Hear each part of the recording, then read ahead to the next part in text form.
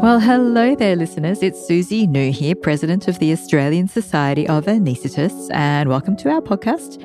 It's called Australian Anaesthesia, and it's where we chat all things relevant to anaesthesia in Australia. In this episode, I am chatting with Purani Buttery, who some of you may know as Purani Wongprasatsuk, and she is a paediatric anaesthetist here in Victoria. We are chatting about a brief presentation that I gave at the SPANZA meeting last year. Now, SPANZA stands for the Society for Paediatric Anaesthesia in New Zealand and Australia. What I was talking about was the Victorian Paediatric Anaesthesia Network. Is paediatrics or paediatric anaesthesia a subspecialty of anaesthesia? Or, as one person said to me once, paediatrics is not a subspecialty, it's a population. So, do you provide subspecialty care or do you provide care for a population? That's some of the background to why we formed this network. And what you'll find out in this episode is it was very much still in its infancy, no pun intended there, when COVID came at the start of 2020. And although we're talking about the Victorian network, this discussion is by no means limited to Victoria. I'm sure these issues are relevant across Australia. So please do continue listening if you're from outside of Victoria, because I hope some of this interest may continue forwards and we may be able to develop similar networks in your area. If you want to get involved, it's not too late. I'll be sharing details of how you can do that at the end of the episode. Okay, let's get into it. Thank you. Thanks for giving up some time today to chat about our Victorian Paediatric Anaesthetic Network. I thought this one would be a little bit different in that I'm going to ask you questions and you're going to ask me some questions as well. Thanks for inviting me, Susie, to have this conversation because I think it's certainly needed. I've been more recently intrigued and at other times alarmed and at times very curious about the provision of paediatric anaesthesia services in spaces other than the metropolitan space, which is where I normally practice. I've spent the last few years in a rural space and been amazed at the provision of paediatric care by many providers. But also I've come to understand that there are some very significant gaps as well and some very, very interested providers in seeking support to shore up those gaps so that children and their families can have access to reasonable and high quality healthcare, including anaesthesia care, near to where they live or as close to where they live as reasonable and practical and possible. Cognizant of this, I'm very aware of the Victorian Surgical Services Capability Framework, which has been written and is currently rolled out. And that was certainly one of my roles in the rural space, to work out what is reasonable within practitioners' scope of practice, but also within different health services capability. And it became very clear that health service capability can sometimes be much lower than individual clinician scope of practice. So clinicians really had to think about contracting or reducing their scope of practice depending on where they were practicing as well. It's an evolving space, actually, and certainly there's a lot of interest in a paediatric network. And Susie, you were really quite interested in developing this. And I was just wondering, you mentioned it at SPANZA, and I'm really curious about how this network began and what your thoughts about where it might go. Yeah, I did present it at the SPANZA 2020 meeting. I was asked to give an update on the Victorian Paediatric Anaesthetic Network. So I heard about the paediatric networks first in August 2018. I do not claim any ownership of the idea at all in terms of forming it. It was actually something that I'd heard about the New Zealand Society supporting. So over in New Zealand, they have a number of different networks. They have one for paediatric anaesthesia, one for obstetric anaesthesia. They have the Airway Lead Network and they have a wellbeing network. And I think that New Zealand's divided up into 22 what they call DHBs, which are district health boards. And there's usually a public hospital in each of those DHBs.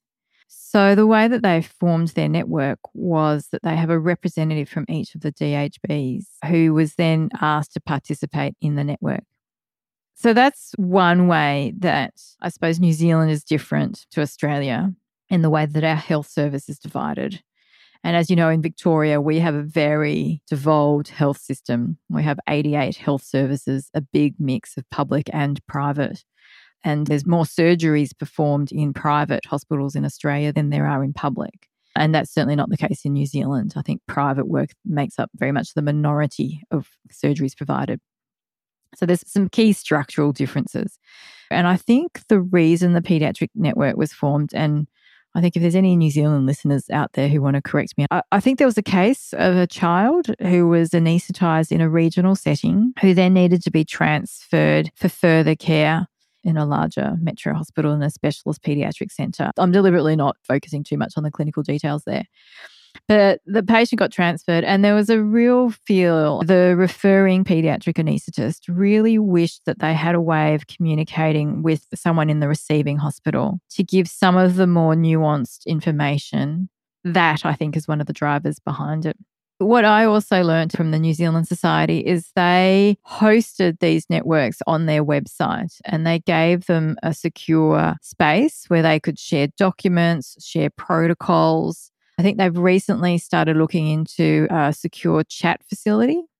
And when I heard about that, I thought, this is great. This is also something that we need. I went back, I wrote a proposal to the ASA Council at the time. When I did that, what I found out is actually the ASA was undergoing a website redevelopment and that function was already built into the new website, but it just hadn't been implemented yet. So I thought, this is great. The infrastructure was already there. We just needed a purpose, a way to trial a secure online chat facility. So it's like a secure Facebook for doctors who have access. So yeah, that all came out, as I said, mid-2018. So during 2019, there were discussions. I think I mentioned it to a few people around town, whether there would be enough interest for this. There was a thought that we should just set up as a bit of a pilot in Victoria just to see how it goes, first of all. As you know, I work in a mixed adult paediatric metropolitan hospital, and there's always challenges with that, with providing good quality care for paediatric patients in a mixed facility where predominantly you're geared towards caring for adults. And there were some questions that arose about equipment, credentialing and so forth, and we were routinely asking our colleagues at other similar hospitals and also at tertiary paediatric hospitals. And we thought some of the things that we're learning, maybe other people are asking those questions and other people might want to learn too and contribute to that discussion, and we can all potentially learn from each other. And it was shaping in a way to be more and more like how the networks were functioning in New Zealand. So very much with the assistance of Matt Blair, who's one of my colleagues at the hospital where I work, we got the ball rolling. He did a lot of work in terms of contacting other paediatric anaesthetists around town to say, would you be interested? And unlike in New Zealand where it's been, one representative from each DHB, we thought to keep it open because there is really, as you would know, there is no really strict definition of what is a paediatric anaesthetist. So we wanted it to be inclusive of people who anaesthetise children, be it in public, be it in private, be it in metropolitan settings, be it in regional or rural settings, because these questions might be common to everybody. So it's had about a year of getting involvement, engagement with people, and we were due to have our first face-to-face meeting in February 2020, but we all know what happened in February 2020, and so we had to cancel that first ever face-to-face meeting. So what we did form was a WhatsApp group. Not everybody is on the WhatsApp group. What we did also form is a special site on the ASA Forum website, which is that secure chat facility. And what we did also try to involve is at least one person from each of the tertiary hospitals and the major metropolitan hospitals. At least one, but was open to more if people wanted to join. The role was to share ideas, share resources, discuss issues, and it was open to anyone who anaesthetises children. That's an excellent vision. I was just wondering, with this network, where do you see the relationships going? Do you see it being able to evolve relationships between practitioners? Because that's really the safety in feeling you're comfortable enough to reach out and talk to someone. One of the original aims in setting up the network and having the face-to-face meeting was to have people get to know each other so that you knew if you were asking a question and someone was giving you a reply, you already had that connection with that person. I think at the moment it's more a loose collection of people who have an interest in anaesthetising children, who want to be able to have a network of other brains. It's the brains trust. It's been a year and a bit now that it's been in existence. And I think people have been able to come forward and share ideas and ask questions of the group. Certainly during COVID, when I did the recap for the SPANZA meeting in October last year, I went through and just looked at what things had been discussed. And people had asked to share protocols in PONV, their pediatric PCA protocols, recovery room analgesic protocols for children. People had also asked to share their pre-medication protocols. I recall a strong discussion about pediatric TIVA. Exactly. There were some other questions that came up. So people asked, is it safe to use cyclazine in children? Are people using tapentadol in children? How long are people waiting after a dose of parecoxib to restart anti-inflammatories? There was a big discussion on credentialing. There was various questions on equipment as well, what suction catheters people were using, whether anyone had come across cuffed nasal tracheal tubes for children. And then during COVID, there was a lot of questions about COVID, what people were doing for PPE, how people were managing parents in a child with an undifferentiated respiratory illness, because the parent could be seen as being COVID positive, but also COVID negative at the same time. So in one way, you have to protect the parent, but you also have to protect yourself from the parent. So that was some of the questions that arose, as I said, from about February till October last year. So I think there's been some really good discussions and some good engagement there with people feeling comfortable to come forward and ask those questions. I think we haven't yet set up governance for it. It's just a loose collection at this stage. And that's partly, I think, the purpose of this podcast is hopefully more people will hear about it. That's one thing. But then also we need to have a meeting and the interested people can sit down and nut it out. So do you think, Susie, the next step might be to do something virtually with this network as opposed to a face-to-face? That's a really, really good idea. Really good idea. So I'm going to take that away and that's maybe something we can work on. Yeah, that'd be great. I think people do still have concerns about putting information into WhatsApp. So I think having a secure forum where we can discuss face-to-face almost is probably a really good one. My GP anaesthetist colleagues who I've spoken about this with, they're quite interested because sometimes when they're faced with a very difficult situation or a case that might be emergent, and it is within their capability, but it is not something that they have necessarily dealt with recently, I think they'd really like, I know from discussions, they'd really like to be able to have a forum where they can speak to someone with a strong paediatric background. I understand that many have their own networks, but some would also like to have some input from specialist anaesthetists and in particular paediatric anaesthetists as well. That's a really interesting point because I was having, as a separate discussion that you would not have been aware of, a similar discussion with a GP anaesthetist about forming another similar network, a two-way network actually, because there are specialist anaesthetists who go out into rural and regional settings and do a locum, and they will be presented with cases that might be challenging. And there's often that question of, yes, if I'm sitting in a big tertiary hospital in the middle of a big city, I wouldn't think twice about doing this patient on this particular day. But given I'm not sure if it's safe for me to go ahead with this. So we thought about the value of having a network that, again, could support anaesthetists going into that role, but also to support GP anaesthetists who, again, having those cases and think, okay, I think I know what I would like to do, but I would just like to run this by a specialist anaesthetist and just get a second opinion. So we thought about that, not specifically for the paediatric patient. I think we've all seen the value of social media. And we've also seen that there can be some issues with social media. And I think we're trying to harness the benefits of it and in terms of forming a community, forming networks without encouraging any of the issues with it. Just to add to that conversation, when I went to work in that rural space, I really learned to value the input from highly experienced GP anaesthetists who knew their patient population very, very well. And some would say, just don't even go there with this patient. We know what they're like. We know that on paper, this is what they present, but we also know what their background history is because we are their GP and we would be advising X, Y, and Z. and not necessarily to do that patient at the facility when they get presented. There's a wealth of knowledge amongst very experienced GP anaesthetists that is well worth harnessing as well, having that two-way conversation to understand the trickiness of the rural space, which is challenging and also fantastic to deal with. Absolutely. Everyone brings expertise to the table, and trying to facilitate that communication, that is what I really took away with my discussions with the New Zealand Society, is building that community. We've got the online chat facility on the ASA website, the forum, and I thought this is hopefully something that we can do to support anaesthetists around the country. So perhaps the next virtual meeting could support the use of the ASA forum if we can make it easier and get people used to it.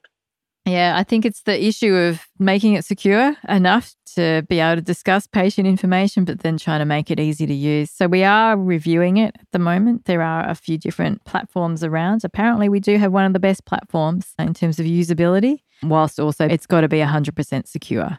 That's really good to know. I do like the Zoom meeting idea. That's a good one. Maybe you can help me host one. Well, maybe I can. It's really also about offering the opportunity more regularly and perhaps even having a topic that engages at the beginning. So, yes, we could have a topic to discuss, something like credentialing.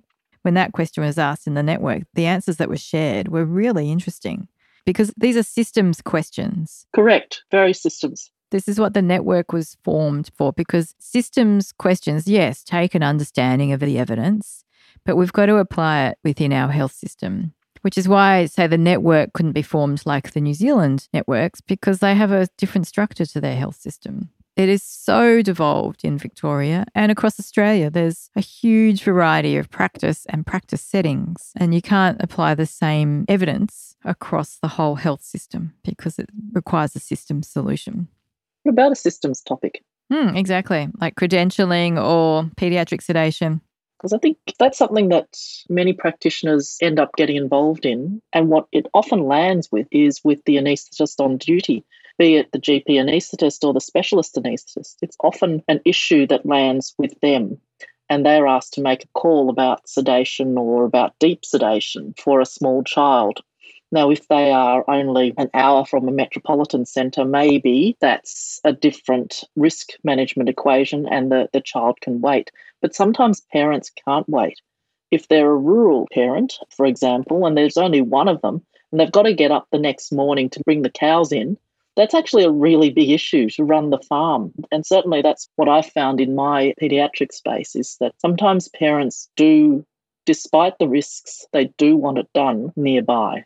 So there's a mature conversation that perhaps practitioners need to have within the network and also to formulate their own ideas. I wonder what you think about that, Susie. Yeah, I agree 100%. Having worked in different settings across Australia, you can't just make one rule for the size hospital, for the size town that you're in. It really does depend how close you are to other facilities, what you've got in that hospital, and of course, the risk appetite of the patient and their family. I have really enjoyed the experience when I've worked in an anaesthetic department where they have taken the lead on paediatric sedation, for example, and looked at supporting that, not always providing the service, but definitely supporting that in the rest of the hospital. It benefits in so many ways. It takes us out of the operating room, it shows people our value, and it's also a chance for education and upskilling both ways. You know, when I've had to do paediatric sedation in emergency departments or on burns wards, it's been a good way for me to talk about new medications. But I've also learned what's new in paediatric emergency medicine. But I think it also gives you a confidence that your health service is providing paediatric services safely because you've had that oversight. Yeah, that's right. Here's a different take on it. And perhaps this reflects my more administrative role recently. When I was working closely with the hospital executive, it was really clear that they wanted some consistency from clinicians as well. And so having one voice or one brand of oversight gave consistency right the way through and meant people knew where they stood. As you say, we don't necessarily need to do the sedation. We certainly are very helpful in formulating the sedation and the parameters of safety for sedation, including the use of multiple medications that may end up with us in a greater depth of sedation or even general anaesthesia than was intended. And therefore, hospital administrations really like that breaking down of the silos between craft groups as well, and that exchange of information, which helps make health services much safer when we're all focused on a really good patient outcome. Agreed. I think some of the favourite hospitals that I've worked in, the crit care services have all worked together. ICU, ED, anaesthesia have all had a really good collaborative approach, and they realise there's going to be patients that all three services are involved in, and it's usually the critically ill ones. Likewise with peds. You know, a bit different when you're working in a paediatric-only hospital, but certainly in a mixed adult paediatric hospital. It is great when the peds unit is also involved and there's key people within paediatric ED, ped ICU, or ICU that have a ped interest, and anaesthesia with a ped interest. You know, I think we were onto something about when we're talking about the system issues. Mm-hmm. These are things that people may or may not be able to fix. We're not talking about resources, because resources are what they are at different health services. But system issues, policy process, the way people interact with each other and interpret their local policy and process can sometimes really impair the delivery of care. And people spend more time arguing over what should have happened than actually actioning something positive for the patient or their family. So I wondered if we could even put out a call for system topics that might be interesting for people to think about. And then maybe they might be curious about joining the conversation, because it is about starting the conversations that are difficult to have. I suppose my interest in global health, and when I did my MPH, was this whole area. It's called health system strengthening. And I think, you know, for the person who thinks on or is involved at, say, an executive level, you know, they start seeing systems and see systems play out. I think also anaesthetists are also a bit lended to systems thinking, because we have that. I work with one surgeon in a public hospital. I work 5 kilometres down the road with the same surgeon in a private hospital. It's a totally different experience for me and probably the patient too. So we can see that the role of systems. I do often think we're clinicians first. So I think we come in with a clinical question. What are you doing about paediatric sedation in your hospital? And people will talk about the doses of the drugs, but very, very quickly it goes to, well, I can do this dose of this drugs, but my pre-op hold is literally next door to recovery, which is next door to theatre, which is very different from my pre-med sedation is happening on the ward, which is 3 flights of stairs and 2 lifts away from my pre-op hold. And it's the context within which you practice that determines what you do. Exactly. And there's things you can learn from people from other contexts. You might not be able to apply them immediately, but there might be something in there that you just don't know because you haven't been in that context. You haven't seen it. And you come in with a clinical question and then it invariably takes a systems answer. I think we've got some real challenges in that rural space. People nowadays, now that they know me, I spend a lot of time fielding phone calls about sedation for transport, about procedural sedation in special needs children who need to be transported. And it's not something I advocate, but it is something that people want to talk about. So there's a whole lot of systems and access and equity of access issues that people ring me about, which are not necessarily things that I can fix. But certainly, I think people like to be able to find a friend to talk through some of the issues locally that they have. That sounds like a really good topic for our first meeting. Let's do that. Let's decide that now. Okay, all right. Live decision making. Executive decision. We'll get the invites out to a broad group of people. I think this network has a huge potential to create a collaborative platform. What do you think? I hope so. I think it, like anything, it needs a champion to get it going. It had the wonderful Matt Blair driving it at the start, and it was, I thought, very encouraging that the ASA wanted to support it. Maybe you're an ex-champion, Prani. Maybe a group of champions is the way to go across different areas of practice. So we're not leaving anyone behind, not leaving anyone out, but it doesn't get too large as well. It could be possible to have different, as you say, systems, because a lot of our discussion is about systems and bringing what there is of the evidence to bear so that we can deliver good quality healthcare where practical, where reasonable, as close as possible to where the patient lives. And that means we're cognizant of the capabilities of the local workforce and what they bring to the table as well. So that's why I'm suggesting a number of different champions. There's no one path for something like this. It will be driven by the people who are involved and supported by the technology that's available at the time. So if it's a matter of getting as many people in the room to have a bit of a meet and greet, whether it be face-to-face or online, as you suggested earlier, some people will engage more naturally on the forum. Some people will engage more naturally on email or on WhatsApp. And then at what stage do we rein it in and say this is the one way or the two ways that we will communicate? Who knows? It's people that will drive this. And so people will also be the ones to shape it. Yeah, that's right. It's pretty exciting, though, that you're able to provide that platform, and I'm really hoping that people will engage in it. Yeah, I hope so too. What do you think is a possible immediate next step? So say someone has listened to this podcast, say there's someone out there in Victoria who is, I anaesthetise children. I think this is something I'd be interested in. What do you think they could do? What do you think we could do? Well, have we got an easy way of them joining? So in the past it was they emailed me because we're giving them access to the ASA forum, only that limited particular group on the ASA forum, I should say, not the whole ASA forum. So an expression of interest? Yeah. ASA, I see, has a very good platform, particularly where children are anaesthetised in public and in private. I think people might want that sort of collaboration behind them.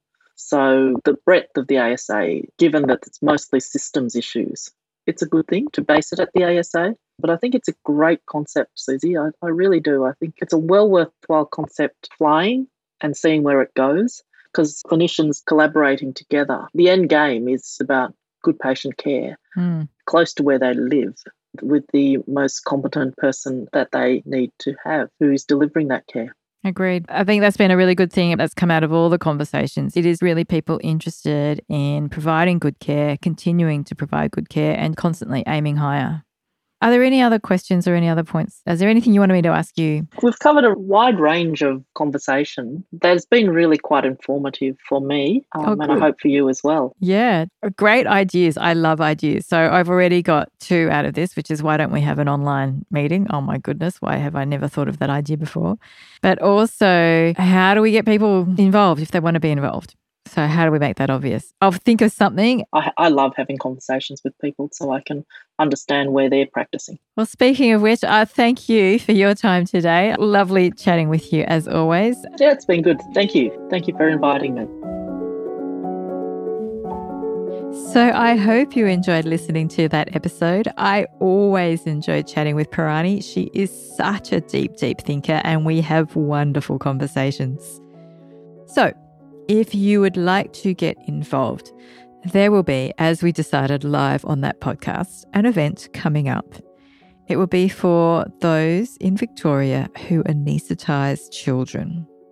So if you're interested in attending that event, then please do register your interest by sending an email to events@asa.org.au. That's events@asa.org.au. If you're not in Victoria, and you think that this is something that you would like to get going in your jurisdiction, in your area, then again, please do drop us an email, events@asa.org.au, and we'll see if there's some other like-minded people. We'll try and connect you together. At this stage, you do not have to be an ASA member. So you don't have to be an ASA member. You can register your interest. We will have a Victorian-based event soon, and we will send you the details. If you're already an ASA member, then you can get access to the discussion on the forum. Again, just email events@asa.org.au and we will set you up with access to that group. It is a closed group, so even though you may be able to log onto the ASA forum, you won't necessarily see that in your feed. I will put a link to the forum in the show notes. Again, it's only accessible to ASA members. If you think you'd like to join the ASA, I think that's a great decision. I encourage you to do so, and I'll put a joining form in the episode notes as well. Otherwise, register your interest. I look forward to seeing you at the event. I look forward to also seeing if we get interest from people interstate and seeing if we can somehow hook you up together to form similar networks. And otherwise, stay safe out there. This podcast was produced by the Australian Society of Anaesthetists. More podcasts can be found on the ASA website, asa.org.au. Music was La Toile Dance by Maiden, which can be found on the Free Music Archive website. We hope you enjoyed listening.